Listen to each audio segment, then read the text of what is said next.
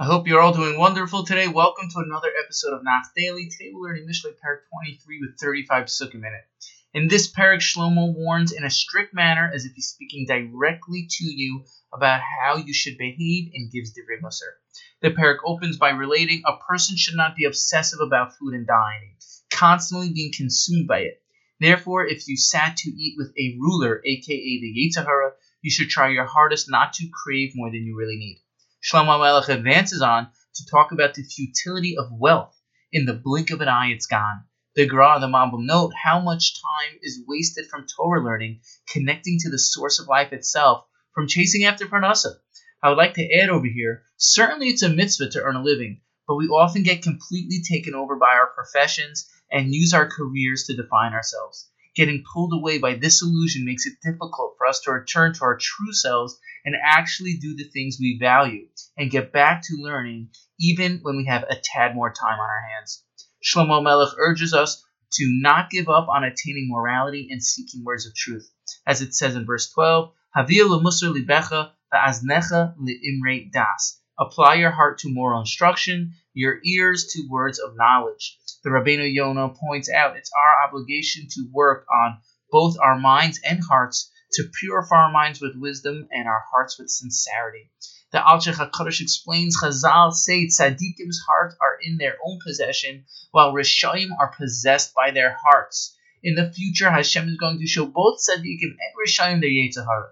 The Tzaddikim's Yetzer Hara are going to appear like a huge mountain they overcame, while the Rishayim are going to see their Yetzer Hara like a strand of hair. By the Tzaddikim, it's precisely because they raise their levels always. They experience the counterforce of the Yetzer Hara and illusions to try to stop them from ascending. Therefore, it appears to them like a mountain. While the Rishayim got tripped up in their illusions, the Yetzer Hara presented in front of them, and will now realize they were tricked by a smokescreen their entire lives. Moving on, Shlomo explains the need to be active parents and not be too busy for your children. Shlomo also explains the need to be self-content and not be jealous of others. In other words, to have a leiv tov, a good heart, not to look at other people's lives and wonder what's going on by them, but to look at your own life and feel content with your lot in life. Shlomo speaks about the dangers of alcoholism and being a glutton, while urging people to value what they've learned from their parents. Parents are happy for their children and feel successful when their children are successful.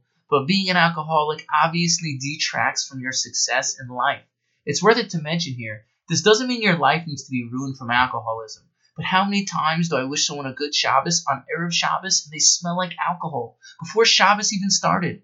What's with all the drinking in shuls? Look what it's leading to. When is it ever enough and when does it stop? This leads right into the next part of the parak. Shlomo warns in engaging with the dangerous woman to stay away from engaging with prostitutes and to keep our eyes clean and pure. In verse 27 it says, Ki so'echa amuka zona uva'er tzara nachriya. For the harlot is a deep pit and the foreign woman is a narrow well. Because before you know it, you'll be ambushed by the desires of the evil woman. This will cause serious life repercussions. The Ramad Wali explains nothing grabs a person's eyes more than the Isha Zenunim. She looks pretty on the outside, but is rotting away on the inside. The Ramad Wali continues to explain how once a person gets caught up in this cycle, it feels like Gehenna. It's as if that individual is living in hell itself.